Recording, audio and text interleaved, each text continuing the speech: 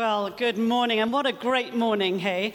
Fantastic morning, and congratulations to our 10 young people. Such an honor to witness your baptisms, and I know for you it will be a very momentous landmark for you in your years ahead. And it's a momentous thing when we see particularly young people openly declaring their commitment to Christ and their desire, their decision to live for him. Wonderful thing for us to witness. And so I thought it'd be a good moment to read about another baptism, or the Jewish equivalent in our Bibles, which was the circumcising, the naming of a baby. Again, committing a life to God. So would you turn your Bibles to Luke chapter 1, verse 57. You'll find it on page 1027 if you've got a red Bible in your hand. If you haven't got a Bible, just hold up a hand. Sarah's there at the door, ready to help. But in this first chapter, Luke introduces us not just to the most famous couple of the Christmas story, Mary and Joseph, but to another couple. He introduces us to Zechariah and Elizabeth. And we're told both of them were upright and blameless in the sight of God, but they had no children, and they were both well along in years. Well along in years. It's quite a fun little phrase, isn't it? Or actually, I don't find it quite so fun because I think I'm falling into that category. But they were well along in years. But here we are, verse 57, with the birth of their son, John. And great celebrations, just like this morning, as the whole neighborhood comes together to celebrate his naming, his baptism. So let's read a bit of it from verse 57. When it was time for Elizabeth to have her baby, she gave birth to a son. And her neighbors and relatives heard that the Lord had shown her great mercy, and they shared her joy. And on the 8th day, they came to circumcise the child, and they were going to name him after his father, Zechariah. But his mother spoke up and said, No, he is to be called John. And they said to her, There is no one among your relatives who has that name. Then they made signs to his father to find out what he would like to name the child. And he asked for a writing tablet, and to everyone's astonishment, he wrote, His name is John. And immediately his mouth was opened and his tongue was loosed, and he began to speak, praising God. And the neighbors were all filled with awe. And throughout the hill country of Judea, people were talking all about these things. Everyone who heard this wondered about it, asking, What then is this child going to be? For the Lord's hand was with him. So here we are at a great family celebration, a huge party, which I'm sure you're going to have, that we've had already and you're going to continue during this day. A huge party as all the relatives and friends turn up for this baptism, and there's a terrific buzz. I mean, this is a miracle baby. This elderly couple, I don't know, they're 70, 80 years plus, who'd given up on ever having a family of their own, have just given birth to a healthy baby boy. And the news had spread like wildfire, and everyone wants to be in on the day. And everyone's already decided what the baby's going to be called. He should be named after his father, Zach Jr. Surely, there was no question about it. Finally, Zechariah had a son to continue the family name, the family line. But to their surprise, Elizabeth, sweet little Elizabeth, says no. And no in the Greek is a very emphatic no. It's not like no chance, no way. No, she said. He's to be called John. John? They say, but that's not in the family names. I mean, what is she thinking? Has she gone a bit hormonal? We had a similar experience when we announced to our families that we were going to call our son Maxwell. And they all looked at us, and I remember it wasn't a popular choice. And both sides said, Maxwell, is it in the other family names? They were slightly put out. Well, this wasn't popular either. And they turned to Zechariah to try and get some sense out of him. But he also tells them his name is John. And interestingly, he didn't tell them he should be called John. Did you notice? He said his name is John. It's very clear it's already been decided, not by them, but by God. God had told Zechariah what to call him. And this is where it all began. This is where it all began 9 months before, the biggest day of Zechariah's life. He'd been chosen to go into the Holy of Holies in the inner temple to light the incense. A once-in-a-lifetime opportunity for a priest. This was a great moment for him, a great moment in his career. And then what happens? An even greater thing. An angel appears to him. Just turn back to verse 11 in chapter 1. Just turn back over. Let me read. Then an angel of the Lord appeared to him, that's Zechariah, standing at the right side of the altar of incense. And when Zechariah saw him, he was startled and was gripped with fear. But the angel said to him, "Do not be afraid, Zechariah. Your prayer has been heard. Your wife Elizabeth will bear a son, and you are to give him the name John. He will be a joy and delight to you, and many will rejoice because of his birth, for he will be great in the sight of the Lord. He's never to take wine or other fermented drink, and he will be filled with the Holy Spirit, even from birth. Many of the people of Israel will he bring back to the Lord their God, and he will go on before the Lord in the spirit and power of Elijah to turn the hearts of the fathers to their children, and the disobedient to the wisdom of the righteous, to make ready a people prepared for the Lord." Zechariah asked the angel, "How can I be sure of this? I am an old man, and my wife is well on in years. And there it comes again. The angel answered, "I am Gabriel. I stand in the presence of God, and I have been sent to speak to you and to tell you this good news. And now you will be silent and not able to speak until the day this happens, because you did not believe my words, which will come true at their proper time." Now, we need to realize that this was a momentous thing that was going on here, not just for Zechariah, but for the whole history of Israel. This is the first time God has spoken to his people in 400 years. 400 centuries of silence. And now God speaks, telling Zechariah that he's going to have a son who will bring many people back to God. And how does Zechariah respond? He doesn't believe it. He doesn't believe it. "How can I be sure of this?" he says. "I am old, and my wife is well on in years." I hate that phrase. This isn't humility. This isn't a man saying, "How could God use me, little me?" This is disbelief. And he should have known better. He was a priest. He was a teacher of the law. He would have known his scriptures backwards.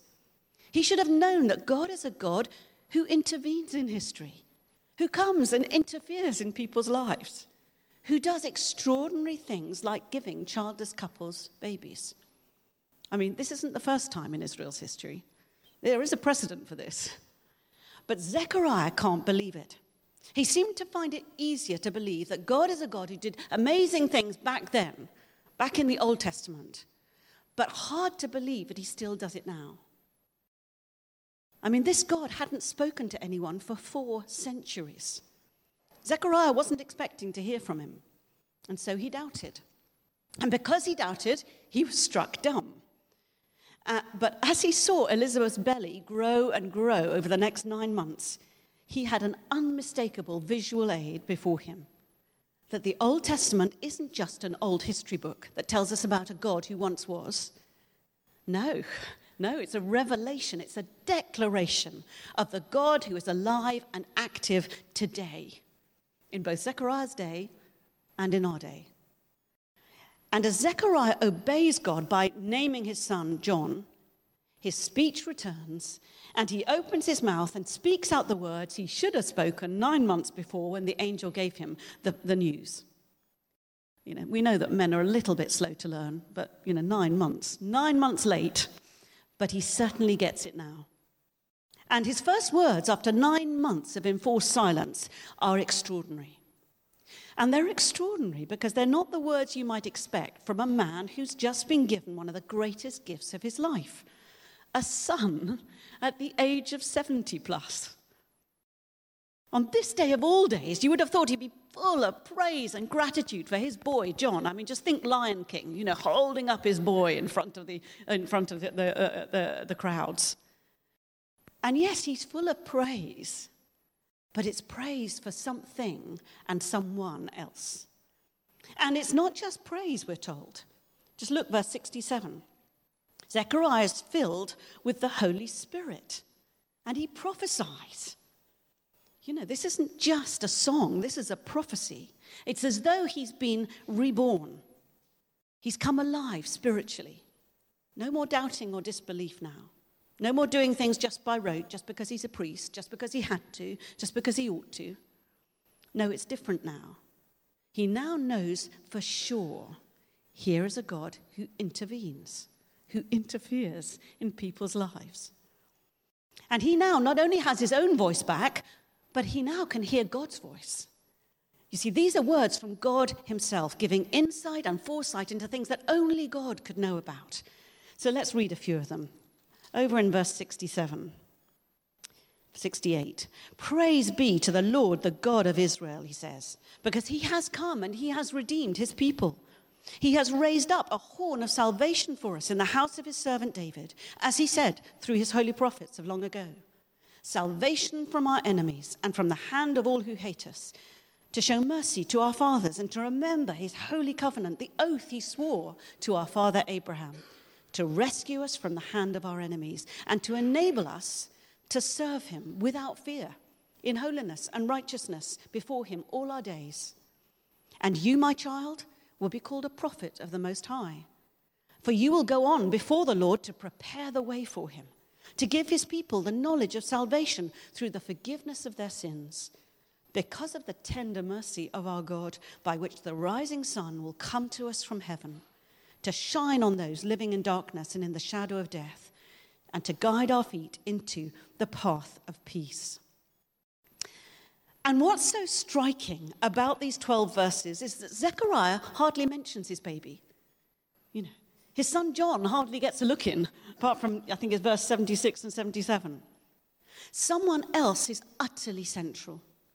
You see, Zechariah knows something is going on that's far more important than even his miracle birth. The focus can't be on John.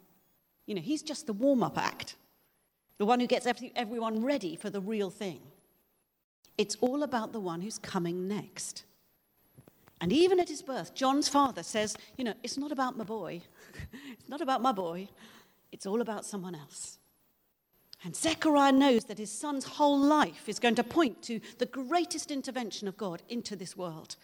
This miracle child, John, is going to usher in the greatest rescue of all time.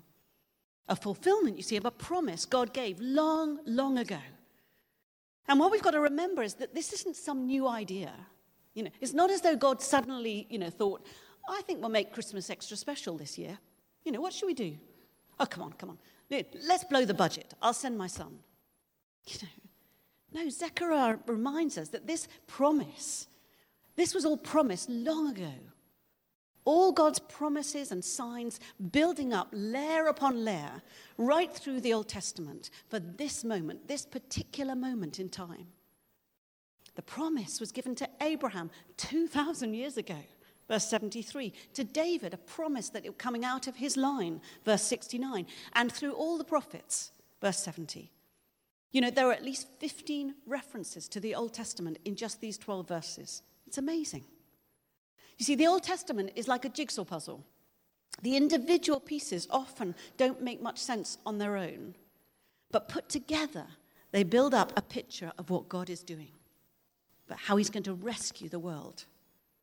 And here we are with this latest prophet, John, a prophet of the Most High, we're told, at his baptism. You know, he's only 8 days old. Jesus isn't even born yet. But did you notice Zechariah speaks in the past tense about him? He says, God has come. God has rescued. God has brought salvation. You know, this is a very different Zechariah from 9 months ago. Not a doubting one anymore, but one who's so certain of what God's going to do that he might as well speak about it in the past tense. You know, it's going to happen, whatever. So he says, praise be to the Lord, the God of Israel, because he has come and he has redeemed his people. You see, this is who God is. He's a God who visits his people. Right through history, he's come, he's intervened. And Zechariah now knows that as never before. And this is what God does. He redeems, he rescues. And Zechariah sees that clearly now. He sees that God's rescue is powerful because it involves a powerful Savior. Did you notice verse 69? He's raised up a horn of salvation. Well, what we've got to think in our minds is the horn of a massive rhino or a bull, They're great horns on their heads, powerful instruments to be used against their enemies. I mean, forget gentle Jesus, meek and mild. We have a Savior who will fight to save us, to rescue us from the hand of our enemies, and to rescue us to serve him without fear in holiness and righteousness all of our days. And that's our prayer, isn't it, for these baptism candidates? That they will know, and they do know, they've been rescued from, and they've been rescued to.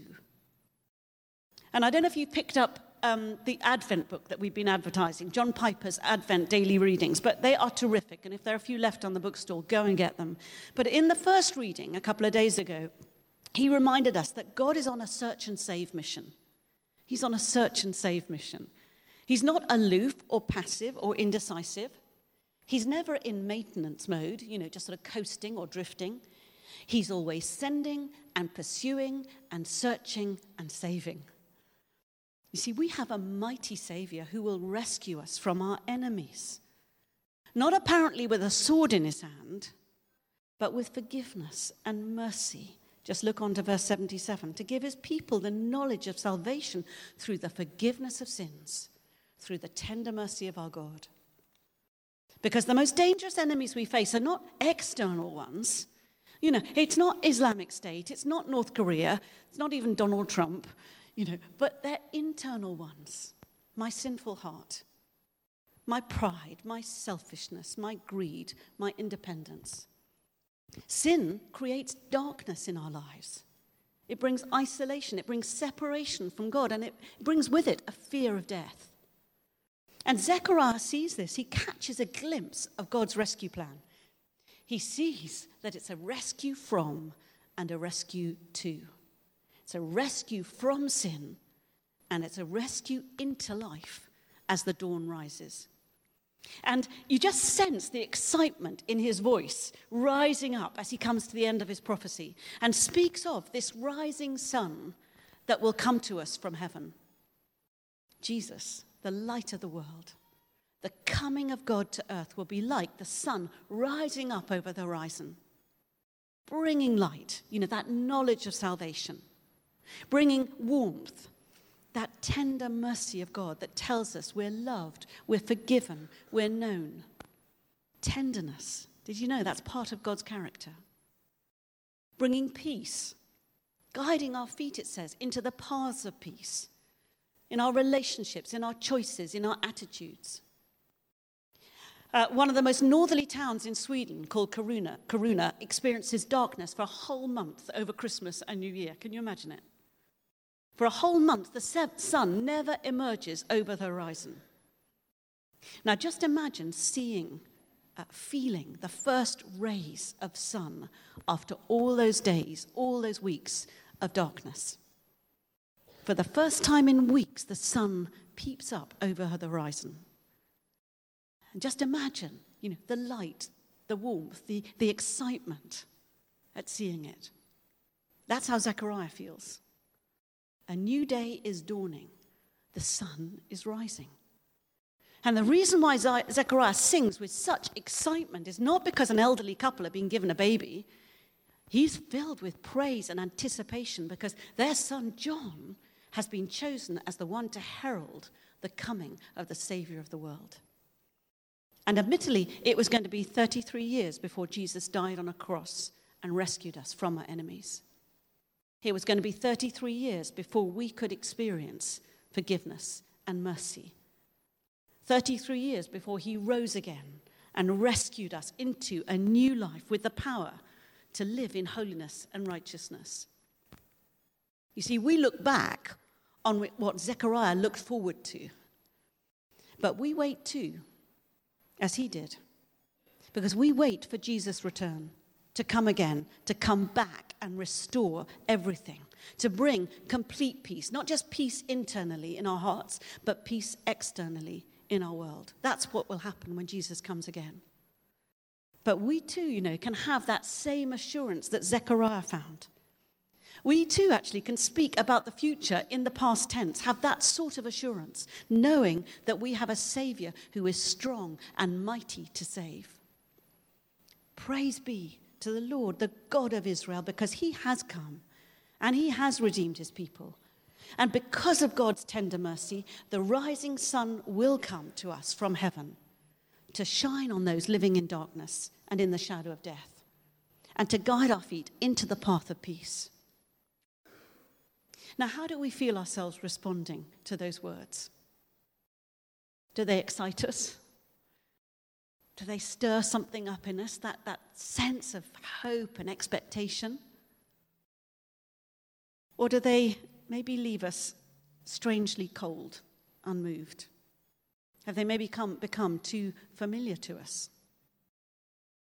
John Piper in this book again said, "Oh, how wrong, how sad, when we stand before great wonders and feel nothing."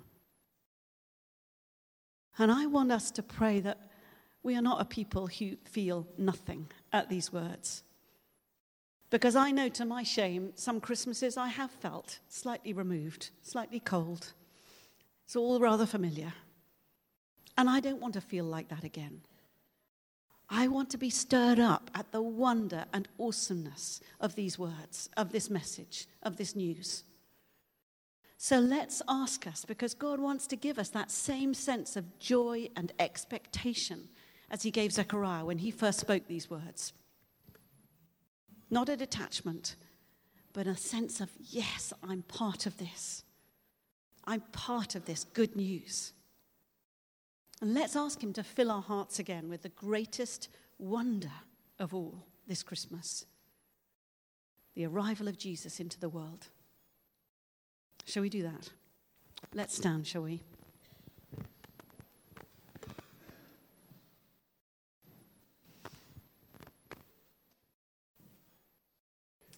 And we want to pray particularly for those 10 baptism candidates, those 10 young people. And Lord, we just pray for your particular filling of them this morning, today, and every day in their lives ahead. Every day that there would be that rising sense of there is so much more to come. Rising sense of assurance in their lives that they have a Savior who came and showed them that he loves them, who has rescued them and will continue to rescue them. And we commit them into your hands, Lord Jesus, and we commit ourselves into your hands too. And Lord, we confess that we so often do stand detached from your word, your good news. We so often allow it to become so familiar to us that we miss the wonder and the awe. And Lord Jesus, we say we don't want to be a people who fail to be moved, fail to be stirred up, fail to have that fresh sense of expectation. And so we pray, as we prepare ourselves for this Christmas, that you would prepare our hearts, and our hearts would be filled again. And when we sing your praise, and when we read your good news, when we read the story of your Son coming to this earth, it wouldn't just be familiar words that we've read 100 times before, but it would strike that chord in our hearts so that we respond with a resounding yes. Yes, this is what you've done for me. This is who you are. You, my great rescuer. And Lord, we pray that you would make it personal. Make it personal to each one of us. And even though we may be a big crowd here this morning, he says to each one of us, I make it personal to you.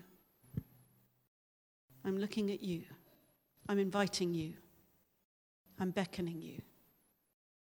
And Lord, we want to be a people who come towards you as you came towards us. We invite you to come. Fill our hearts again, Lord. Our cold, detached hearts. Lord, warm them, heat them up, stir them up, we pray. Amen.